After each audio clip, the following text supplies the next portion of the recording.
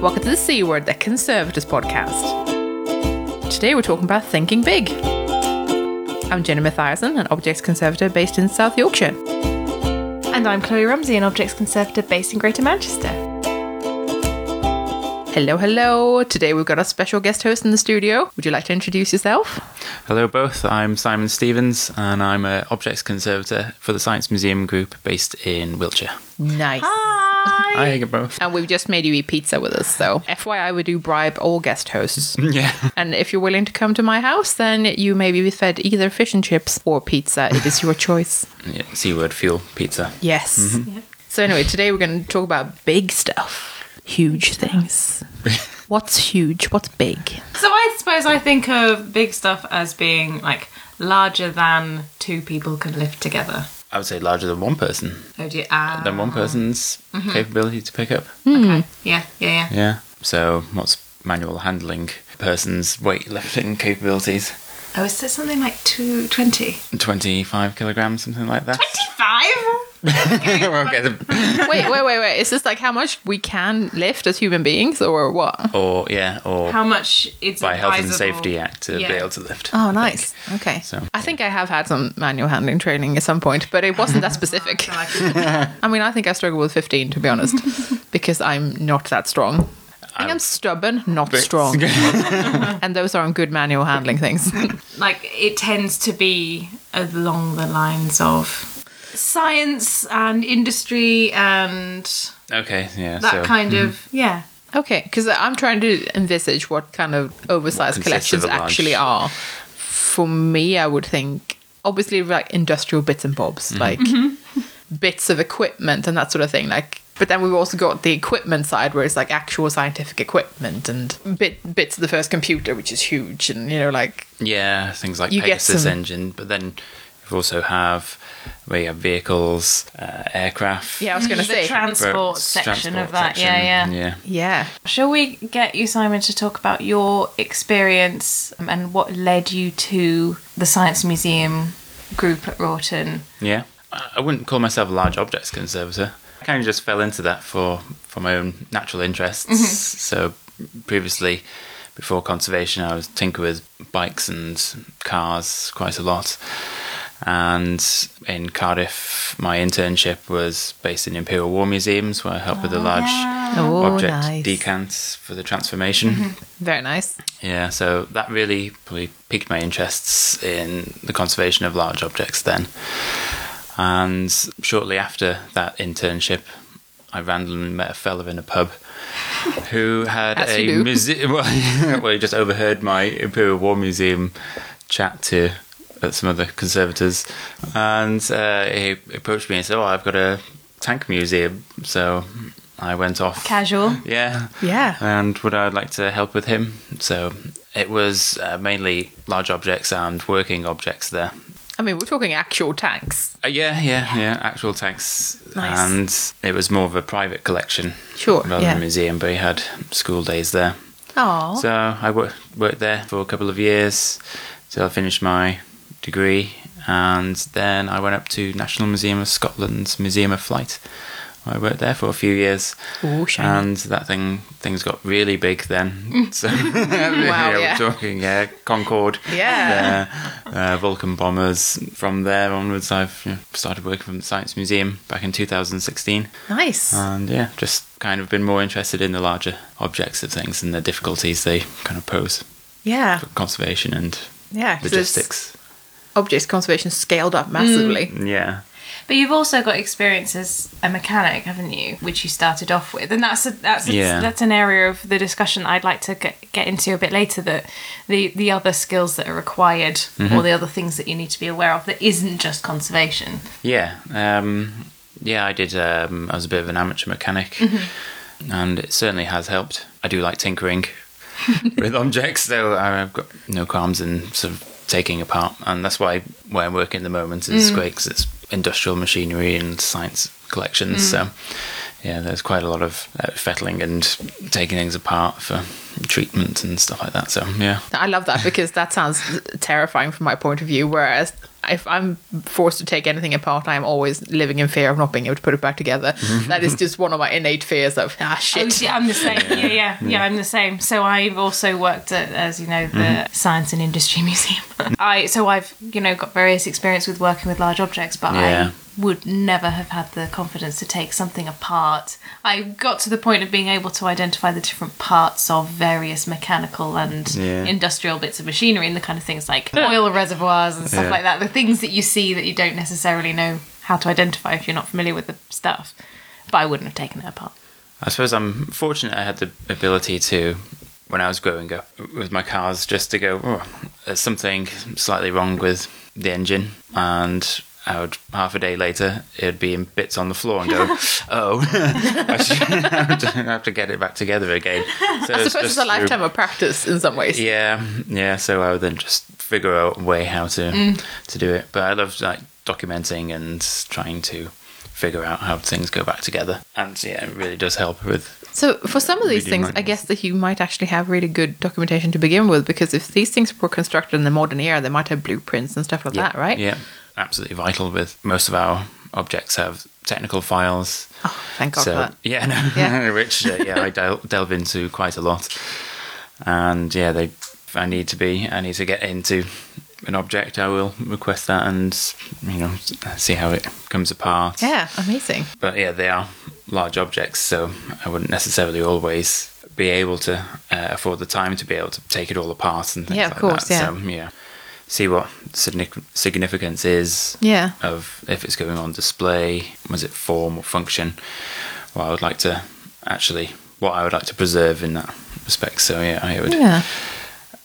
You have to do that with large objects, I think, because some of them I couldn't spend 400 hours on one thing. I just simply don't have the time. Yeah, no, sure. So, but I could. You can. I have done it in the past where I have been able to, like up in Museum of Flight, I've been preparing aircraft there. And I think it was up to 500 hours I was spent on paint consolidation of about 5 aircraft. So, wow. Yeah. I was in preparation for them to come out of the hangars and go into temporary storage. They needed to be able to be moved, so without any further loss of paint. Wow. And then also withstand uncontrolled environmental conditions for a period of a few months. So yeah, it was 500 hours upside down underneath an airplane. Oh my God. Wow. Strapped to it then. No, just had a little platform. I can go up and down on. Amazing. So injecting. I'm afraid of heights, so that's not a great start to any of this, right? It's like I'm not happy if I have to go up on scaffolding at all. So another thing with large objects is you might have to go up some, up to the height of them. So yeah, that's fair enough, really. But how often would you say that you kind of need to conserve the inside mechanical bits that aren't necessarily being seen for something to go on display, for example? Because if it's part of what you're trying to preserve, but it might not be something that's seen to the public, like how often is that a really important bit? Just out of curiosity. It does depend on if it came into the museum still working or still mechanically moving. I would definitely try to preserve that as much as possible, even if it's just a static display. When you strip down an object, find out it could easily be put back into working condition. I wouldn't want to just move it into on display and let that then corrode. So it doesn't take priority. So I say do what you can. Yeah. And that is kind of what our remit is with displays and things like that. So, I don't spend too much time. But say if it was a vehicle that's come in, a recently acquisitioned vehicle, I would go through all hazard checks, and then procedure would then follow would be to drain oils, replace them with sort of... What are your hazard checks like? Hazard checks, very thorough when it comes to particularly transport. I would have a form, basically. I would go through that and start off with, talk about an aircraft, then it would be the dates that it would be manufactured, and then see whether there's asbestos. If it was military, you might still have asbestos in it, check for radioactive components. Tasty. Yeah. And sort of pressurized gases, hydraulics, corrosive fluids, explosives.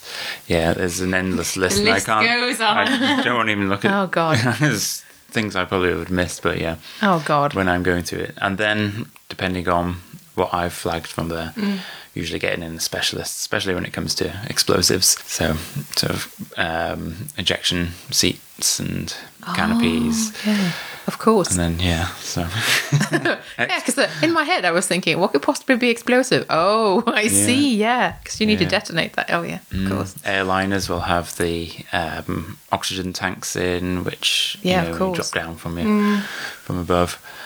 Those have to be removed and degassed. So it's love it. That's something interesting about industrial, scientific and transport collections that aren't necessarily just about large objects, but are so much more commonly found in large objects.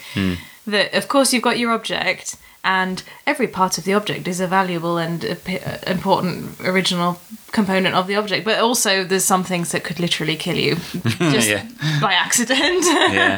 The inherent nature of it being a large object, its weight, its weight distribution, whether it's still stable structurally, intact. It's so by nature your intervention has to be significantly more interventive than just I have this lacquered box kind of thing, I am cleaning it and putting it in store. You've got to take bits away from it and replace oils and structurally support areas that could snap off and kill someone.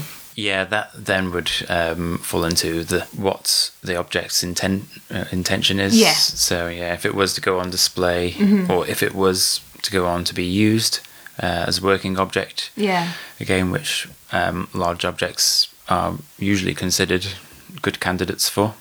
Then you would have to comply with modern health and safety laws and general health and safety for your own sake as well. And the Science Museum has really good hazard and collections training, which really makes sense. They really do. Does that change your attitude if you've got objects that used to be working and so have been treated and maintained as in replacement bits? Does that change your attitude to the conservation of the object, or do you just take it as I'm just maintaining this in the same way, even though some of the bits aren't original? Well, if the object has been used and has been like a working object which throughout its life, or a working thing throughout its life, and those modifications have occurred through its life, I would preserve those. I wouldn't, when it comes to that kind of stuff, I would rather do minimal intervention and preserve the fabric of how the object is existing. Do you keep a lot of spares and stuff like that? It sounds like an insane question, but it's one that I asked once when we went to the Fleet Air Arm Museum, which I think we talked briefly about in the military episode that we did. I like the Fleet Air Arm Museum. Oh, it's amazing. I love David Morris. Oh yeah, because they basically had obviously they have loads of planes, and then they also had a whole store full of bits. And that was very much so that they could replace bits as necessary on the planes. And I just thought that was really interesting that they had kind of not a leftover section, but a bits section where it's just almost like a hardware store where you can go and find get the appropriate material for that plane. Like you would have in a mechanics. Exactly. It was very practical like that, and I was just kind of curious what your stance on it is. I mean, I don't think either one is wrong or anything. It was more of I'm curious what you guys do. Mainly working on static objects. Then I wouldn't replace. I don't have a parts store, unfortunately. That would be amazing. I could go and get bits and pieces from. If I do need to kind of replace parts for structural reasons and that, then I would always try and use the originals. So aircraft components, bolts and things, I would go through an aircraft company and replace it with the necessary bolts. I would label those new parts as new replacement parts, stamp that into it so you can always tell. There are kind of with new advancements in 3D printing now, you can actually, I've seen a Porsche, vintage Porsche dealership 3D printing out of stock parts for old Yeah, I mean, I thought if I wasn't able to find a part, or that means there could be a way for you to kind of have it manufactured. That's so interesting. Yeah, so they would kind of manufacture it. I think it's a plastic, metal, carbon fiber material. Cool. And is that something that could run? It could work. Yeah, it's structurally stable. So if you have to replace a structural part with it, it would. Nice. So, and it would be 3D printed exactly to the original specifications. So just like an OEM part, which would be that's really cool. Amazing. Yeah, that is very cool. Is that something that you think could be like bought into the conservation fill arena? I think so. Yeah. Is it expensive? I mean, it can be cheap. As soon as Porsche start getting involved. Yeah. And also, like, that's a really specialist thing to do because it's not something you can mass produce because it's something, a one-off that you need. That's true. You know, there's a lot. So much like conservation should cost because it's very specialist. I guess that should cost because it's very specialist, if you think about it. Yeah, that's true. It might annoy quite a few people, in fact, that might actually be taking sort of older traditional skills out of the loop. If fabrication of certain parts. That's a good point as well. That is a good point. We'll have a mixture of the both. Well, yeah, quite. Quite. I suppose one of the things at Fleet Air Arm Museum, by the way, was that they had a lot of engineers that they then retrained to kind of have more of a conservation mentality as they worked on the planes, which I thought was a really excellent concept as a kind of way of keeping those skills in the profession, I suppose, or like in welcoming those skills into the profession. But it has a slightly different. It has to have a different approach when it's a large object or a vehicle or something, because just like you say, it needs to be structurally safe and all that stuff. And it's an interesting thing that I talked to someone I know who does a lot of like sculpture and statues and architectural bits and bobs on buildings and that sort of thing. Again, a lot of scaffolding, and high-vis vests. Yes. Lots of risk assessments. But she does a lot of stuff that's really, really hardcore. She does say that you do need something that's so much more hardcore than what you would normally introduce to say, if you had a ceramic object, you would never put like this sort of epoxy on it. But because it's something that needs to be so structural or needs to be safe for the public and all that stuff, it is what you use. Like, it might not be super reversible, and it might be that it blends in really well, so it might be that it looks really restored as opposed to conserved. But like, it's just what you've got to do to make it safe. And I thought those were really interesting kind of dilemmas that like I don't necessarily have in my working practice, but is really interesting to hear about as people who work on much huger things.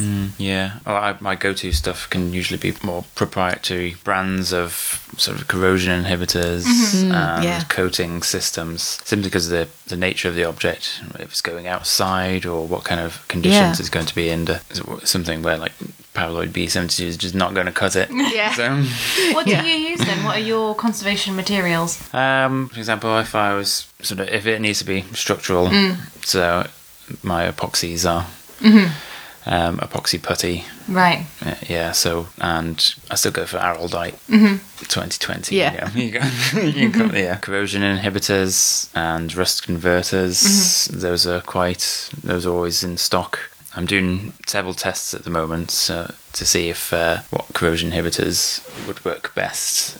What has an element of reversibility to them. Oh, okay. Because quite a lot of stuff is like a thick, waxy coating. To be like wax lacquer, which looks nasty. So something that essentially prevents any further corrosion. Yes, yeah. Just trying to stop that corrosion cell at the beginning. So I have found a few, and I've just got a few coupons dotted around the hangers, and I'll continue to monitor them for a while and see. That sounds exciting. Can I jump back to something we mentioned just now? Large objects on display. I spoke to Jim White, who is an object mounting and installation specialist at the Imperial War Museums. I really wanted to get him to, he did say yes to an interview, but I've not been able to get in touch with him, unfortunately. And he did, so I met him at the Make It Float day of talks in Norwich in September, and his paper was amazing because he was basically talking about how to mount large aircraft And like, you know, when you go into the Imperial War museums and there's all the planes above you, that essentially he did that. Cool. And there are a number of different things that totally amazed me, like the fact that there's no kind of governmental regulations on the mounting of large objects in museums, so like there's nothing. It's totally insane. Like weight regulations or checking regulations or anything like that. Oh, interesting. So obviously the I mean, I liked my brain went two ways with that. One way was, why would the government care? And the second one was, wait, people are walking underneath it. Yeah, exactly. So immediately I was conflicted. Exactly. So yeah, he was talking about basically what IWM does in order to ensure that the objects and the people are safe, and there's a lot of building checks and object checks, and you know, the lines between the building and the object that's keeping it up, those are checked as well, and it's really very thorough and that's cool. Rigorous. I mean, that's good. That pleases me. Yeah, well, exactly. It's I mean, imagine really you'd good. have to have some mechanical or structural engineers to assess things about the aircraft.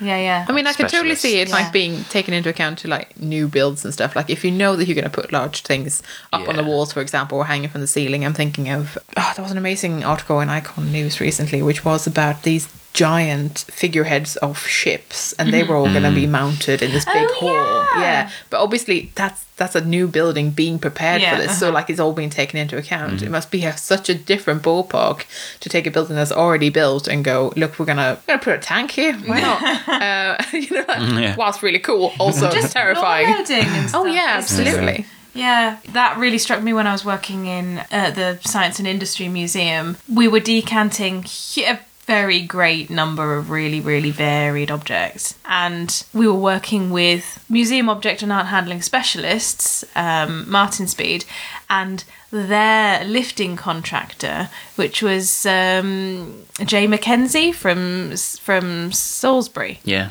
old Jimmy. Yeah, have you worked with him? Yeah.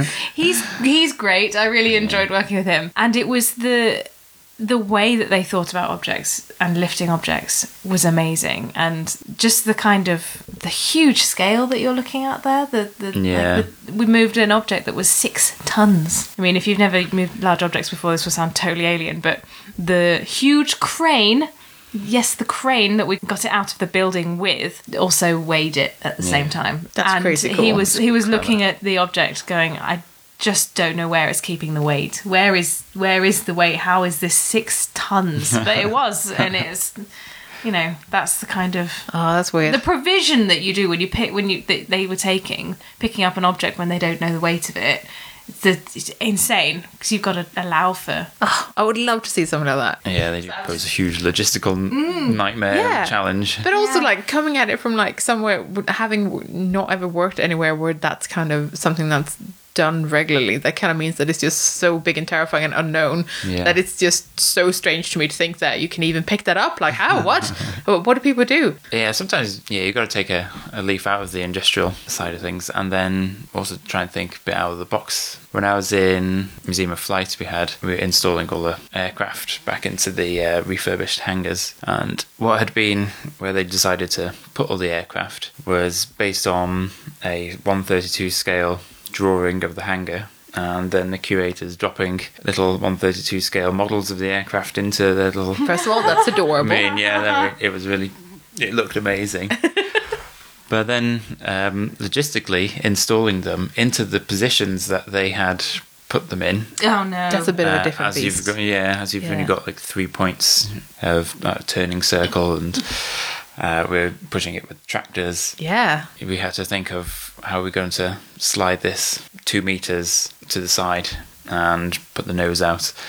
We actually had drilled holes into the new floor to put mounting brackets. And then we rolled the wheels onto 2 Teflon sheets and used turfers, so big ratchets, to then slide it sort of sideways. Oh my God. And then get them off the Teflon. So it was a head-scratching moment to begin with, but then because it was so easy to move then, we could, it needs to go another 4 millimeters this way. So it was actually quite a good system. So I recommend that to anyone who's moving large stuff. It needs to go sideways. Teflon is your friend. Teflon is your friend. You heard it here first, folks. That's amazing. Yeah, it's the inventiveness of object movement that I really enjoyed when I was working with large objects, and just using the situation around you, and the lifting equipment itself is really interesting, like car jacks, and it's all extremely heavy, isn't it? Actually, you're doing large object lifting, and most of the time I couldn't even lift the equipment that was used for lifting the large objects. I'm a fan of not really lifting anything. I'll get the machines to do it. I mean, that's fair enough. Very lazy. Step one of object handling, though. Mechanise everything. Yeah. Weight distribution's fascinating as well, isn't it? Because you can have hidden weight loading. Yeah. Doing always test lifting where we're moving stuff with the forklifts. Yeah. And that's always a scary moment, even if it's only an inch off the floor. Right. Where is that weight distribution? Because crazy! It's not like a big pallet of beans where centre. It could be right at the top, over to the side, overhanging. Yeah. Have you ever got it wrong and dropped something? I haven't. No, I've never dropped anything. No. Simon's looking smug. Yeah. I've dropped something. Yeah. Okay. We were lifting a large lathe, and even now we're not entirely sure what happened. We were lifting it on a forklift. It was stable. It was test lifted. It was... By some foresight, I thought, I'm not happy with this just going as it was, and I strapped it to the equipment and made sure there was nothing that could, it couldn't fall off, even though it looked like it wouldn't go anywhere. We lifted, it moved the length of a whole extremely long store, totally fine. We needed to put it down in order to safely do something else. Lifted it, immediately it fell off. And there was no change whatsoever with anything that we did. It fell off. Obviously, it didn't fall off because we'd strapped it safely. I was going to say, but it's strapped. And we were all safe distances away and following all of the safety procedures. But it just went, and that was a case of a new very heavy motor being strapped to the top, being attached rather to the top of the object. Okay, changing its centre of gravity. Which changed its centre of gravity. But what we didn't understand was how that had changed? How did it suddenly seem to be top heavy when before it just wasn't? So I think the lesson I took out of that was, number one, always take extra precautions. Even if you think that it won't go anywhere at all. Extra straps. And stay back. And I say wear your steel toe cap boots as if steel toe cap boots would have done anything if the size had fallen on you. And also the solution that we found to that, when it got to the point where we didn't feel that we could lift it safely, we got the lifting contractor in to come and move it for us, and they did it in like half an hour. It's terrifying when you do have to lift something of that like sheer size, and it can be a heart in your mouth moment. So, So. I'd like to reference quickly a talk that we saw at Icon 19 by Eleanor Schofield, and she managed the movement of lifting various huge parts of the Mary Rose into position, and her talk was essentially how to lift the ridiculously giant, I don't even remember which part of the boat it was, but it was one of the huge pieces. Was that the one which said you had to give it a little push at the end? Yeah, exactly, yeah. And the entire hall just went... Yeah. Because conservatives. Because conservatives. And one of the things saying, I wished I'd just cut it in half, because it got to the point where she was worried about people. Life and limb. Yeah. And that's one of the interesting things about moving large objects, isn't it? That yes, of course, the object is important, but actually, we just want to make sure the people are safe. We were talking about mounting things and how cool that is. And something I really enjoyed was Nigel Larkin, who is a natural history conservator. did a talk about mounting a big whale skeleton, I want to say. Like a huge thing. And working with the people who could actually weld something that could actually hold this and suspend it beautifully in a museum setting, which was just an amazing talk. And if I can find a link to that, I will also link to that, because that was a really cool talk. So, I mean, unsurprisingly, even skeletons, I mean, especially dinosaurs and stuff like that, right, are also huge things that need mounting, and also Dippy's going on tour, obviously. Yay, so Dippy! You know, yeah, I've realised that there is a lot of large stuff that isn't furniture, paintings, and history museum stuff. Source natural history, people. We didn't forget you. So when you're lifting large things, regardless of whether it's dinosaurs or large engines, sometimes you need help, as we've talked about before. Yeah. What kind of help is available? Obviously, shout out to Jimmy Mackenzie and Martin Speed, who we've already mentioned. Most recently, we've had a few vehicle exhibitions or loans going out. So the 1888 Benz has gone to the V&A, and I was really impressed by the transport they sent. So it was Cars Europe. They have a truck that the whole back slides off, so it allows you to take in a vehicle completely flat, so there's no ramps, there's no winches, so there's no pressure points on it. It's and then it lifts it, you strap it all down, then it lifts it onto the so it kind of lifts like a tray. Like oh a tray, my god, that's amazing. Yeah, I was really impressed with that. So wow. Yeah, just there specifically for sort of supercars and things which don't have any towing points on them. Yeah, of course. Which you can drag up a large ramp. Oh, I didn't even imagine that they wouldn't have towing points. Is that too practical for a supercar? I mean, too ugly. I suppose in theory you could drive it on, but then if it's not in a drivable condition, then for the driverless exhibition we had the Citroen DS, which went on display. And when it's working, the hydroelastic suspension pumps all the suspension components up, so it raises it off the ground. Oh, but of course, as it's not a working object, it's on the floor. Oh, yeah. So what? Yeah, it's about 70 mil off the floor. Then we couldn't use ramps, so we then had to use a specialist wheel clamps, which then connect to a crane, and then you precariously lift it off into. Wow. you get specialists, but yeah, it was just learning curves. You always overcome these challenges somehow. It has to be done. I was really amazed, and I continue to be amazed, how many large objects have been built into museum and gallery spaces. That they obviously, it was a great idea at the time that yes, we want to have this like part of electrical plant in your gallery, and so why not helicopter it in? And now it's there forever, and then build on top of it. And there's an example I'm thinking of, and the options were essentially how to remove this. The options were cut it up and take it out in pieces, or leave it there forever. And that's it's insane that we've.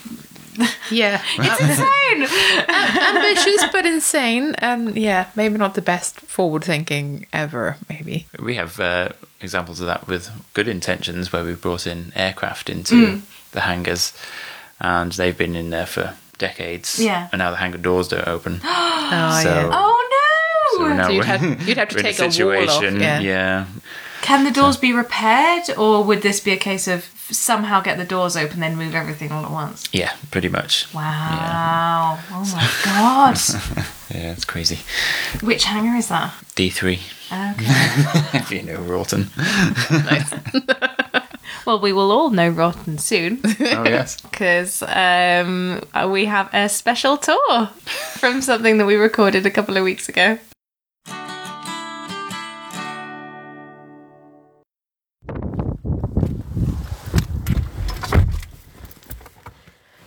Hi, Simon. Hello, Chloe. Where are we? We're at the Science Museum in Rawton, otherwise known as the National Collection Centre now. That's a new name for it, isn't it? Yeah, or NTC for short. And what's this fancy car we've just got into? This is a hydrogen-powered car, which will be going around Cyton today. It's got some big stickers on it, Science Museum group stickers on it. Yeah, we'll all stick it up. So Simon has very kindly agreed to give us a tour of the Science Museum Group at Wroughton storage site, which is their large object store and soon to be the one collection storage facility for the Science Museum Group. And it's made up of lots of different buildings and lots of different spaces, and the stats and stuff we can ask Simon for later. But we'll be driving around in this fancy posh car, which emits only water, and it's a lovely rainy day for it. Yeah, welcome to Wroughton. There we go.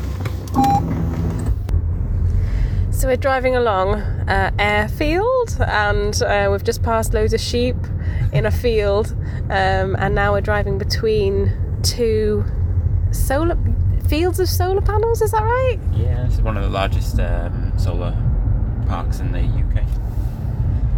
It is huge, it's honestly huge. So it's in the middle of this sort of quite flat landscape for people who don't know the area, with big undulating hills and stuff. Is it a road or is it a landing strip? This is a landing strip, and it's actually a mile from the bottom to the top here. So.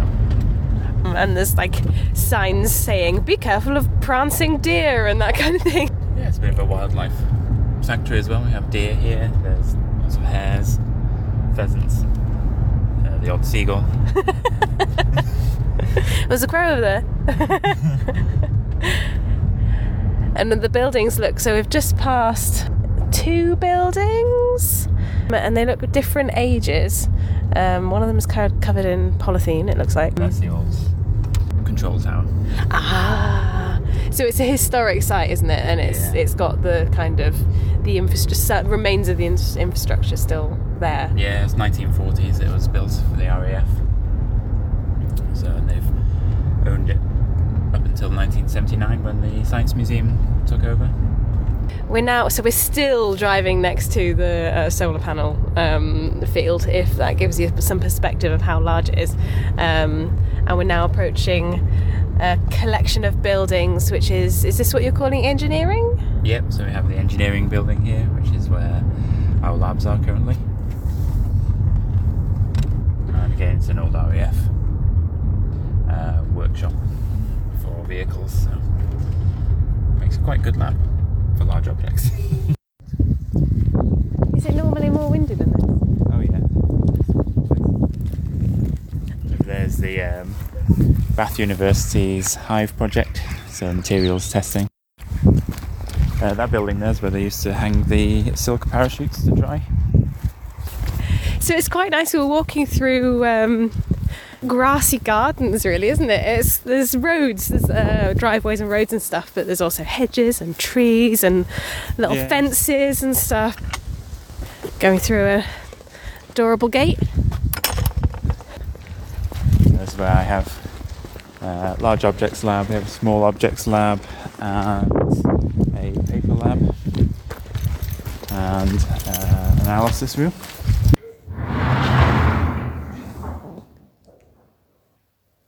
So we've just gone into the engineering building through a side door, and Simon's gone to turn off the alarm system, and it's a huge space. So yeah, this is about 9 metres wide by 26 metres wide length. So we have a 1-ton gantry crane that runs the whole length. Think hangar warehouse if you're not familiar with this kind of building. And next to me there's a large metal rod attached to the gantry with straps. So think padded straps. And that's an X-ray machine. So our gantry crane does come in quite handy. I don't know the full weight of it yet, but the weighing beams are there to weigh it. Or can we do that now? Yeah, we can do that now. Yeah. So Simon, you've got a page of stats and interesting facts about the site. What information do you have for us about the site? Well, it was built by the RAF in 1940 as an airfield or maintenance airfield. So it's 545 acres. That's huge. Yeah, it's very large. Yeah, with 3 runways.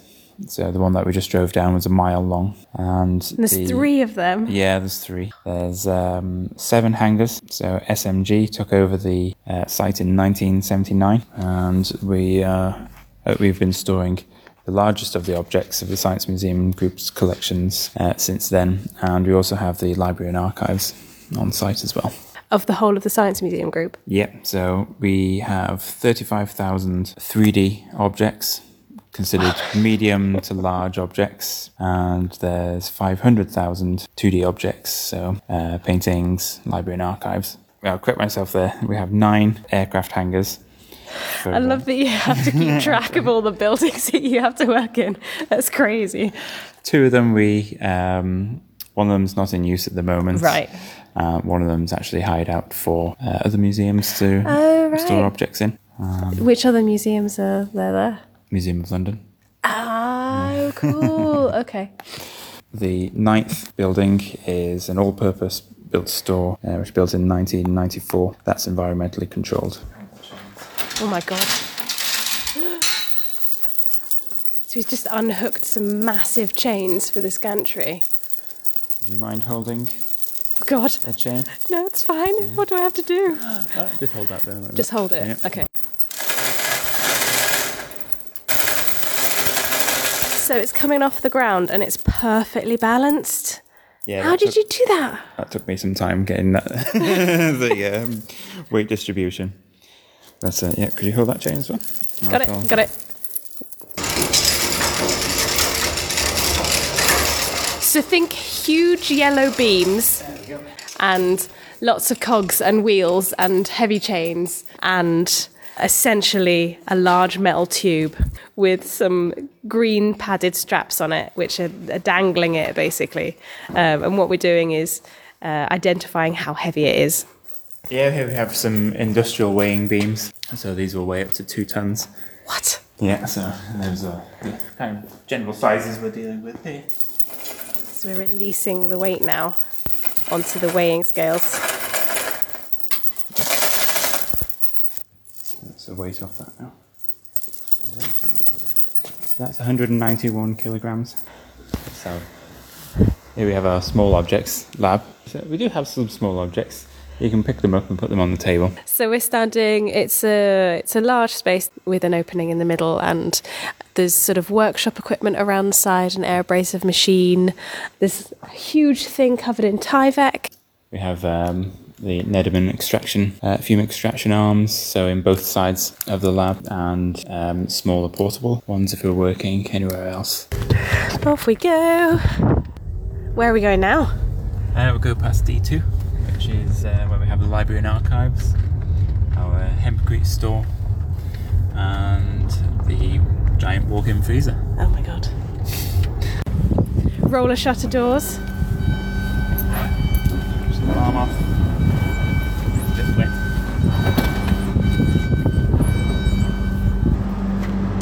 Wow! You can hear the big walk-in freezer humming away there.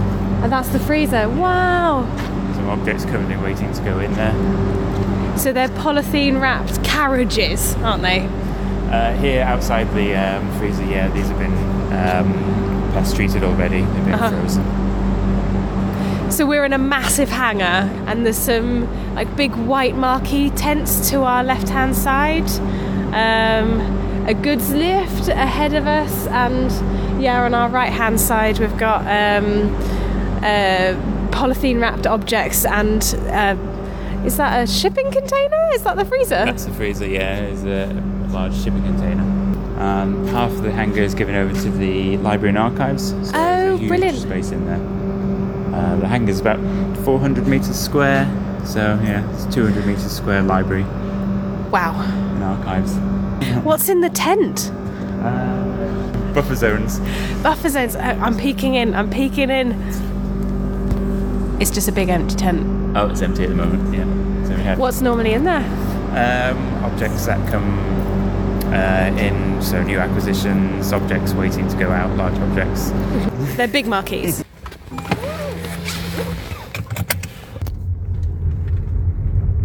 So we just drove about 1.6 miles to the other side of the site, to D4. So this is where we have our aircraft. Oh, wow. So D4 is the large object store, yes. Is that right? And it's a big hangar again. It's crazy driving up and then parking up next to the tiny person-sized door that sits like in the middle of this mass expansive wall of your store.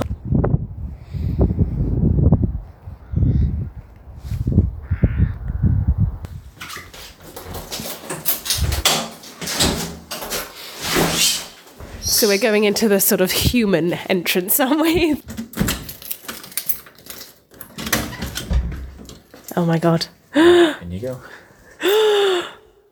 Oh my god. It's huge! So that's a Lockheed Super Constellation. The big plane. Yeah.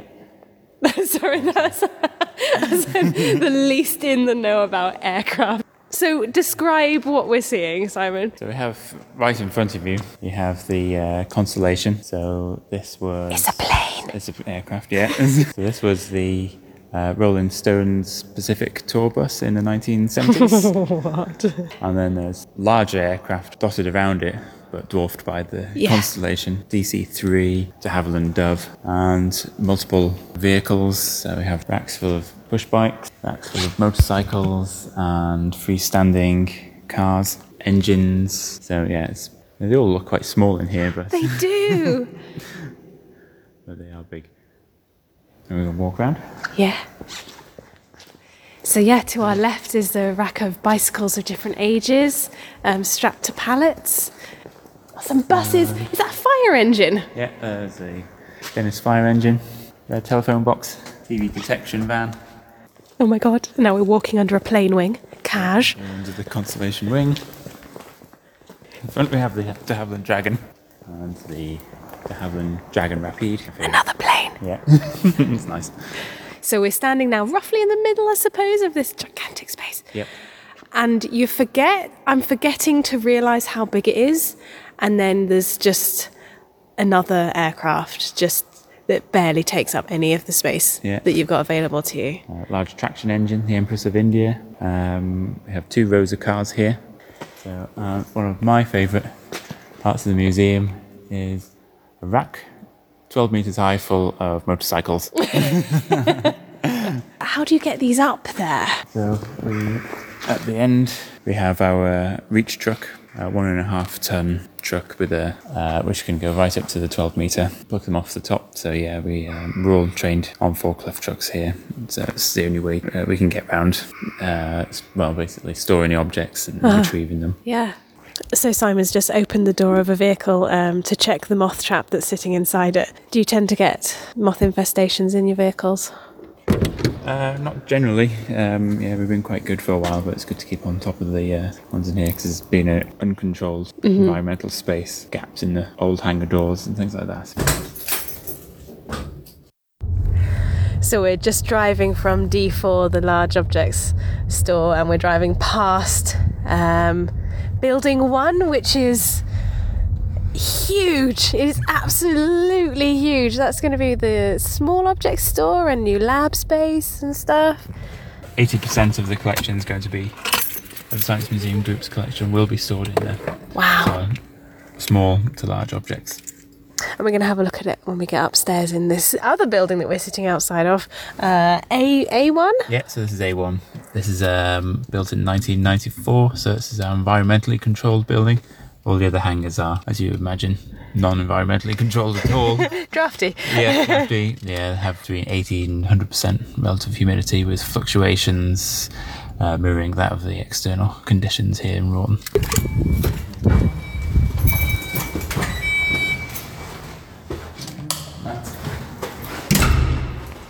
So yeah, this is split. We have all the ground floor for our medium to large objects, and upstairs we have some welfare facilities and our textiles store.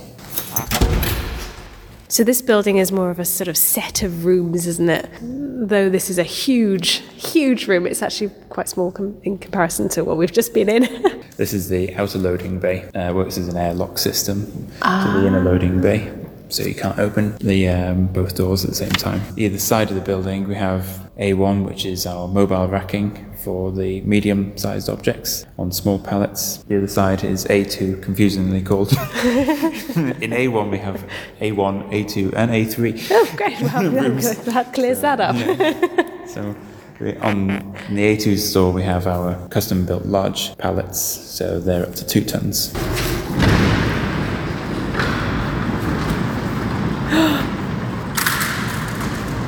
Oh my god, wow. So it's back to the full height of the building, 12 metres.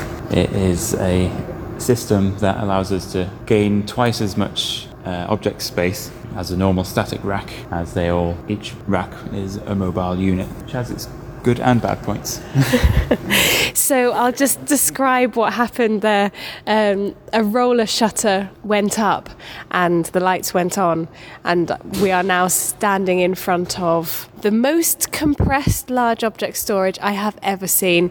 If you imagine like the kind of roller racking that many of us will be familiar with in libraries and archives and stuff, this is huge, and everything is on pallets, and it's so compressed and so efficient. This is such an efficient way of storing. So yeah, it's great if you can double your space. Like I said, it does have its drawbacks. You'll need a very narrow aisle forklift truck to access the objects. Right. As in other mobile racking units, annual inspections, so it is quite costly. Doubling the space here wasn't really necessary for the Science Museum. Mm-hmm. We're not short on space. So it's been a good learning curve for this. Right. So, but yeah, like the other buildings, the racking has an end of life. That's why we're starting to explore right, methods, I see. storing, hence building one. I'm looking at this thinking, this is storage goals, but so much work and expense has gone into this, hasn't it? Expensive method of racking. I'll open up one of the yes, please. aisles. So these are kind of medium-sized objects. Fridge freezers, cookers, aero engines, huge computers. We'll have a look down through. It's amazing! You can see the amount of engineering that goes into a rack like this. There we go. Wow.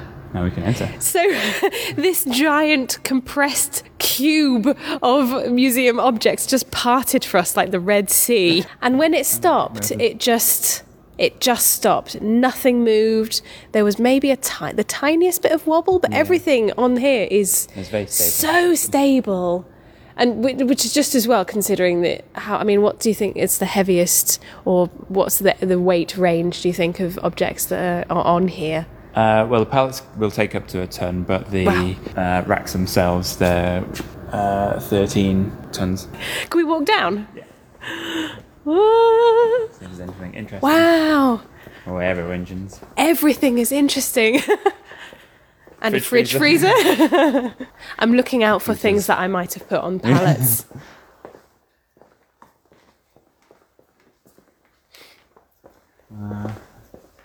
So we're still walking. Still walking. Machines. Dentist's chair. Ooh. And we've just about got to the end. Wow. Should we have a look at the forklift? What are we going to do on the forklift? We'll take an object off the rack. How exciting. So there's a different type of forklift we have here for this particular racking, because it's a very narrow aisle. So again, another cost to it because it requires a different license. Right. Oh, right. To the normal forklifts, the reach trucks we have on site. The whole cab goes up as well, so it allows you to more easily access the top of the rack. And see what you're doing as well. So Simon has climbed into the driver's seat. I'm not allowed because you need training. I need to take an object off the rack for a loan, so I'll get it out now.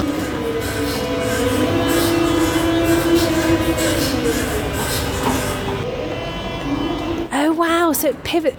The wheels are, I don't know what to call them officially, but it means you can essentially spin on the spot. So he's just backed it into the right position, and now he's backing down the aisle in this sort of very narrow kind of vehicle with a huge tower on it and forks, and I'm staying a safe distance back. Imagine heavy lifting equipment and flashing orange lights. He's up! He's going up! So as you can imagine, your object locations have to be really thorough, because otherwise you've got to be at 12 metres high and trying to search for your object. Object acquired! This is perfect for audio, as I'm sure you'll agree.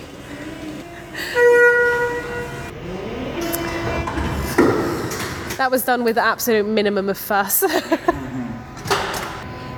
got my object down. I'll condition report that next week. So how long did it take you to feel comfortable with this? And is this kind of normal equipment for warehouse use? Yeah, you'll find the narrow aisle trucks and the pickers in Amazon warehouses and Tesco's. It took me about, say, 3-4 months to get fully comfortable. Yeah. We're not taking objects off here at rapid paces like they do in Amazon. We do take our absolute most of the time. We'll go upstairs to the textile store, but we can get a good vantage point from there to see Building 1. Brilliant! Oh, so there's a little cosy little kitchen up here in this building.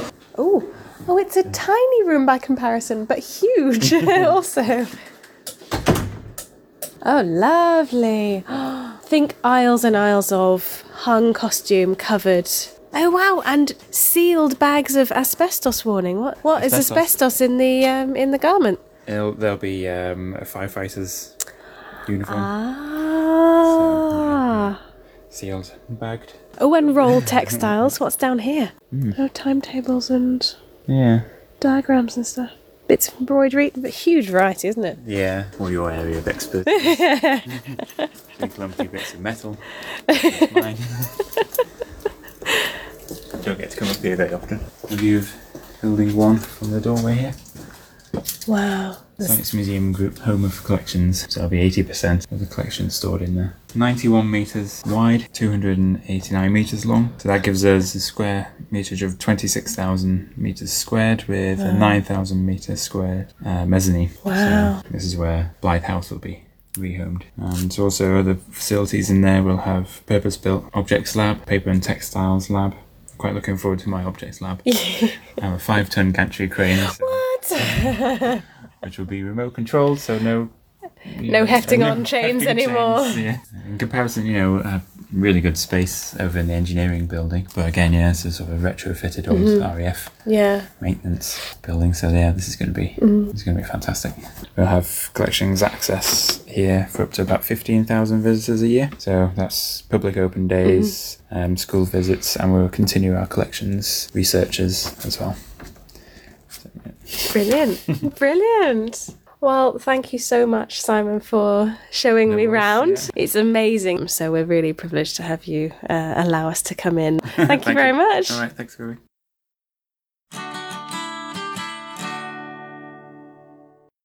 Anyway, that sounds like a really amazing place to visit, by the way. So I actually had an hour and a half of recording time that I had to edit down to 20 minutes. That is well done. Thanks.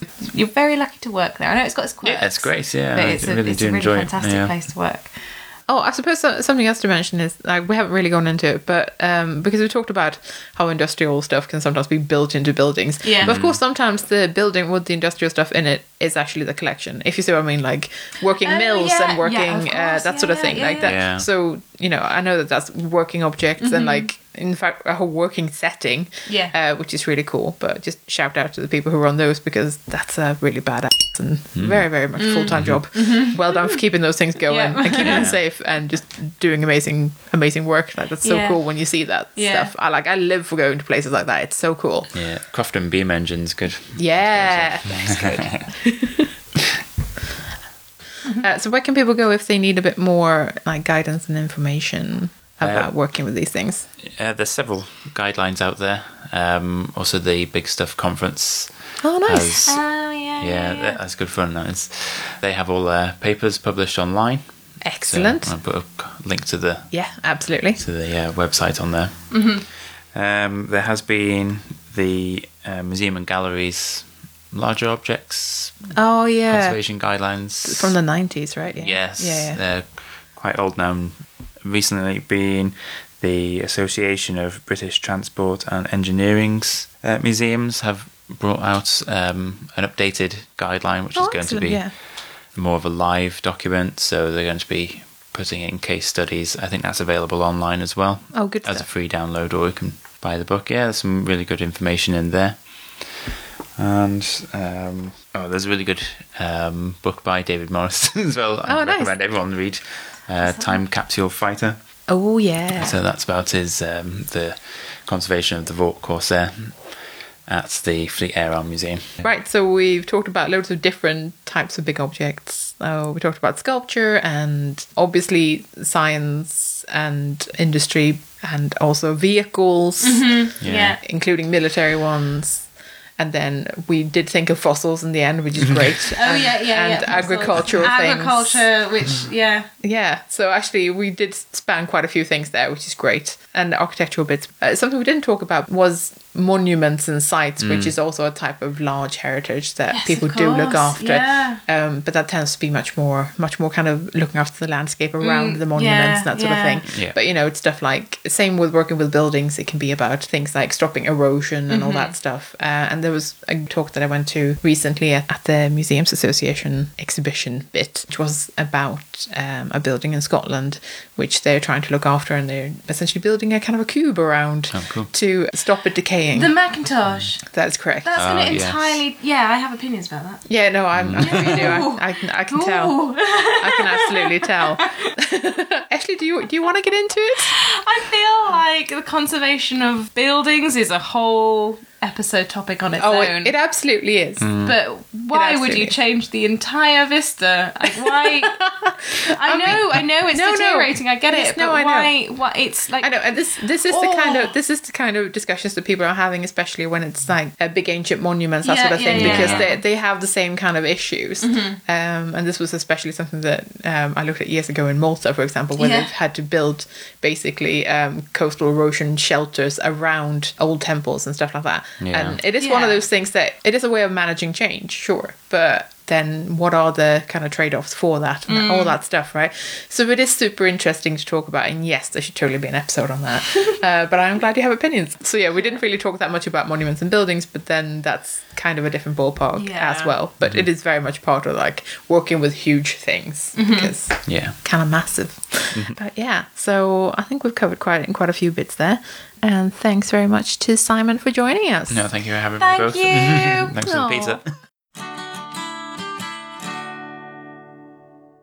Today I'm reviewing The Conservation of Sculpture Parks, edited by Sajita Sunara and Andrew Thorne, published in 2018 by Archetype Publications. This book is a collection of 14 papers presented at the International SPARC, Sculpture Parks, get it, conference in Croatia in 2015, plus a write-up of the roundtable discussion at the event. And it really covers a lot of ground for a publication that doesn't outstay its welcome. Its focus is sometimes more about management and less about intervention, but we'll get into that in a bit. For the material geeks out there, I'm pleased to report that a wide variety of materials are covered. Wood, metals, ceramic, stone, concrete, composites, etc., etc. Something I love about this book is that the case studies within comes from a really broad range of places geographically, and thus deals with a variety of climates and challenges. The papers are from Poland, Croatia, Slovenia, Austria, Italy, Spain, Denmark, the UK, Australia and the US. These sculpture parks can be found in urban and rural settings, in forests and deserts, inland and on the coast. And something that delighted me in particular is that it included a cemetery and a more broadly defined landscape park as well, which expanded the scope a little from just carefully curated contemporary art and eccentric artists' indulgences to areas of more monumental nature. Because sculpture parks have been established since around the mid-1900s, most of the sculptures covered in the book are relatively modern, but the challenges are widely applicable to anyone who cares for something that's kept outdoors. Many conservators have at least some sort of lump of outdoor heritage, whether that's public art or some old pieces of industrial equipment or architectural rubble that won't fit in a store. And don't flinch like that, I know it's important rubble. Anyway, back to the content. Some of these papers are a little slim on the conservation details, referring only vaguely to cleaning methods and appropriate materials. And something I found frustrating throughout the chapters was the tendency to keep reiterating that we made the correct decision here, please don't be mad, and sorry we couldn't use something more conservation friendly, we're not able to get that here. Guys, it's okay. I don't know who hurt you, but if you talk me through a decision-making process, I'm not going to be writing angry letters about using epoxy. However, I am pleased to report that the odd paper does give a good level of treatment detail, and there's even a couple of authors in there who are happy to talk about their rigorous material testing. So don't despair. I'd also like to give a tiny high five to the one author who came across as positively feisty and happily waved the "hey, we have to use really hardcore materials because it's outdoors people" flag, which I really loved. But I shan't name drop them just in case they feel awkward about that. As you might expect, the common problems encountered throughout the book are related to things being displayed outdoors and with no environmental control whatsoever. Aside from your usual problems with corrosion, cracking, warping, insects, and the odd spot of vandalism, my favourites include ferocious fungi and willful woodpeckers. Speaking of damage, I quite like that the book covers enough different angles that we get to read about the polar opposite ways of handling touch. Some parks found visitor touch so damaging that they started educating people about the damage being caused, while others view public tactile interaction as the very purpose of the park's existence. I also really liked that the parks can range from not hoity-toity, but very arty and serious, to completely playful, and I really, really enjoyed that. Because of the contemporary nature of these works of art, there's a lot of artist dialogue in this book, and the negotiations between conservators and artists don't always work well. Some do, of course, but there are a lot of questions about the level of intervention, artist intent, choice of materials, and what will happen when the artists are no longer around to be consulted. Some authors sound more exasperated than others, and I had a rueful chuckle at some of the chapters where the conservators clearly felt the artist should have taken material stability into account before creating the artwork, but vision won over intent. Something I took away from this book was that the conservation profession is treated very differently across the world. It's not always conservators carrying out these assessments of the artworks, and some even expressed that they were being undercut by admittedly skilled stonemasons or very much not skilled happy-go-lucky amateurs, which resulted in work being done by the lowest bidder and with very little input from conservation professionals. But I think that's probably a rant for another day. Another thing I really appreciated about this book was how some of the papers addressed difficult topics like political tension and public disapproval. Art stirs up a lot of emotions, and it's not surprising that in countries experiencing a surge in right-wing policies, some sculptures are very much under fire and at risk of removal. This type of disassociation and destruction should be taken just as seriously as wind and water ingress, and as conservators we must do our best to protect heritage for everyone, and not just the powers that be. This paperback has 192 pages, full-colour illustrations, and costs £39.50 from the publisher's website, or around $80 for American customers. If you care for anything that's kept outdoors, I'd definitely give this a read.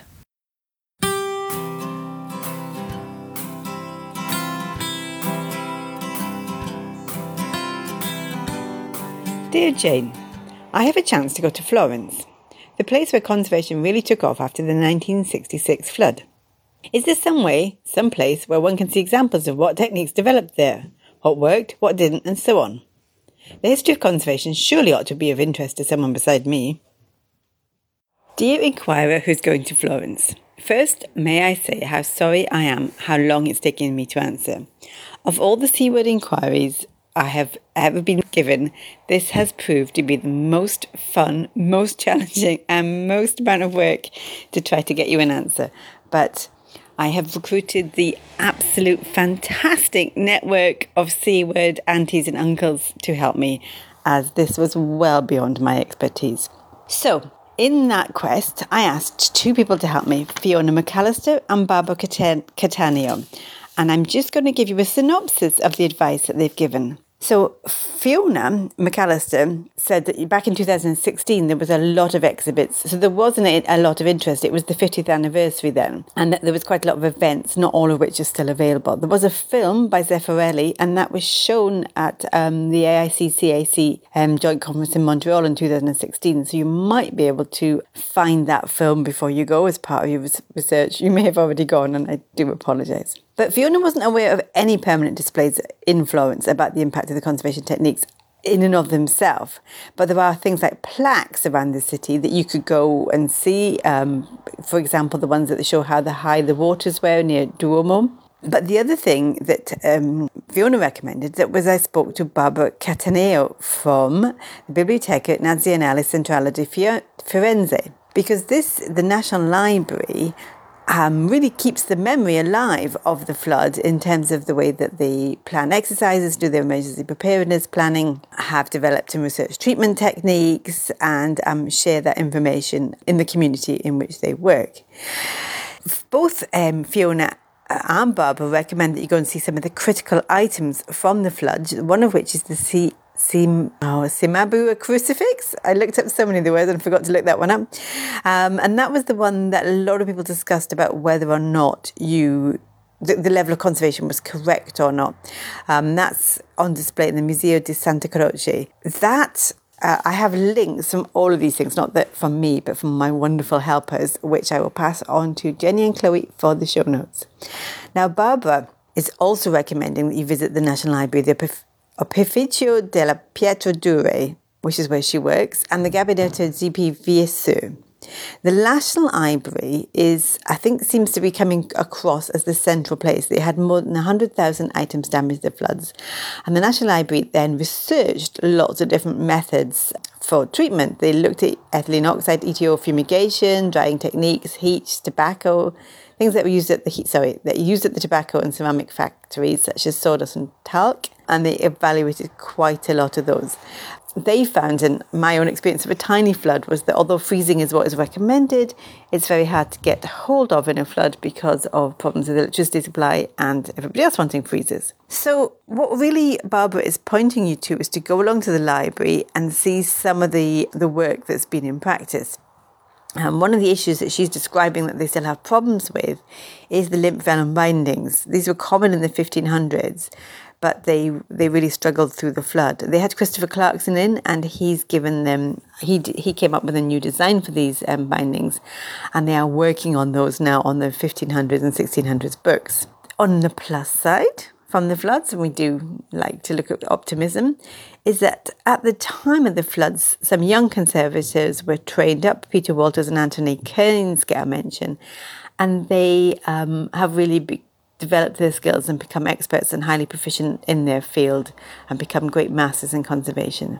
Now, I've been talking all about the conservation that has been done, and you can visit the conservation labs, which is fantastic. And you can even watch a documentary to see what the conservation lab looked like back in 1968, which is on YouTube.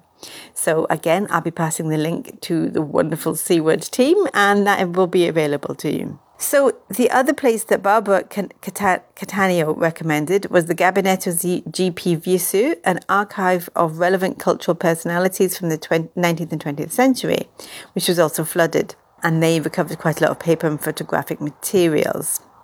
And she recommends that you visit there.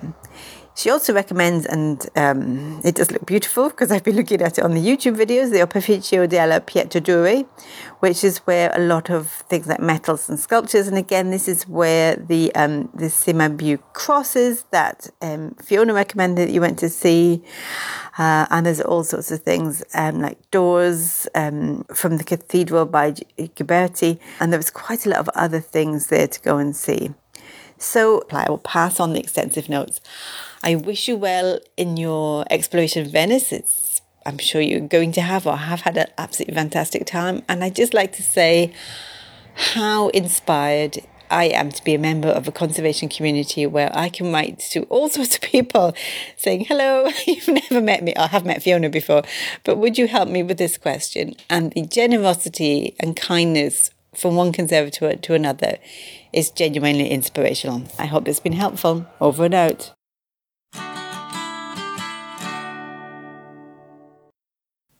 And as usual, we welcome your comments, questions and corrections. This time we've had a couple of people write in. We've got a message from the Icon Book and Paper Group that the Fred Behrman Research Grant opens for applications on December 1st. It's open to any Icon members so long as it's related to books, paper and archives in some way. They're especially open to more innovative applications, so definitely get your thinking caps on if you're doing anything with books and paper. The next one is from some conservation colleagues in Canada. There's a fundraiser to start a reconciliation working group within the Canadian Association for Conservation of Cultural Property. They are currently raising money for a consultation process and a launch event for the group.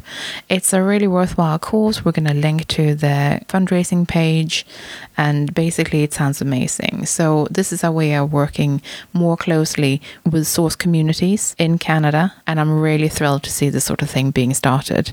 The funds raised will go towards the travel for consultations with First Nations, Inuit and Métis, I'm sorry if I'm not pronouncing that correctly, organizations and cultural centers across Canada, organizational workshops and training events, translation services, ways of collecting feedback, online meeting software for efficient group meetings, paying a researcher to assist the group, honoraria and gifts of appreciation for speakers and consultants, and online training fees. There is more detail on the fundraising page, but this is amazing. And can I just say, shout out to these people for actually paying people they want to consult with. You need money to make these sorts of things work. So please, please, please do check out their fundraiser. It looks really good. And I cannot wait to see this thing take off. Thanks, guys. You're an absolute inspiration. And finally, we have a correction from Evelyn. In our last episode about diversity, we said that Young Canada Works is wholly funded by the government. That was not correct. Young Canada Works is a program that's asking for 25 to 50% of wages to be funded by the employers. So that's just a correction there. Thanks so much for getting in touch, Evelyn. As usual, if you've got anything on your mind, do let us know. Tweet us, email us, reach out in any way you can. Thanks so much, guys.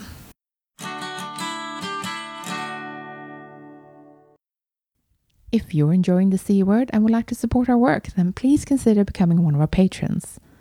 For as little as $1 per month, you can help us keep our episodes online and more of them coming. Patreon helps us meet our regular costs for the show, and also to plan ahead so we know roughly how much of a monthly budget we've got. That's super helpful when you're trying to do something special like buy a better microphone or save up to go to a special event. Your support also helps keep us free of advertisement. In return, our supporters get access to our archive of extended episodes, which you can only access on our Patreon page. Yeah, for that $1 a month, you get a little extra audio enjoyment. We've crunched the numbers, and it's about 10% extra content on a regular basis. Well, that's not bad for less than a cup of coffee, eh? If supporting us sounds like something you'd like to do, then head over to patreon.com/thecword and join our bunch of absolute champions. Thanks for listening. We're The C Word, and you've been listening to Simon Stevens, Chloe Rumsey, and me, Jenny Mathiasen.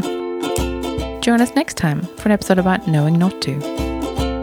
In the meantime, check out our website at thecword.show, tweet us at The C Word Podcast, or simply email us on thecwordpodcast@gmail.com. The intro and outro music is Spring by Didi Music, used under a Creative Commons Attribution License. Additional music and sound effects by Callum Robertson. This has been a Wooden Dice production.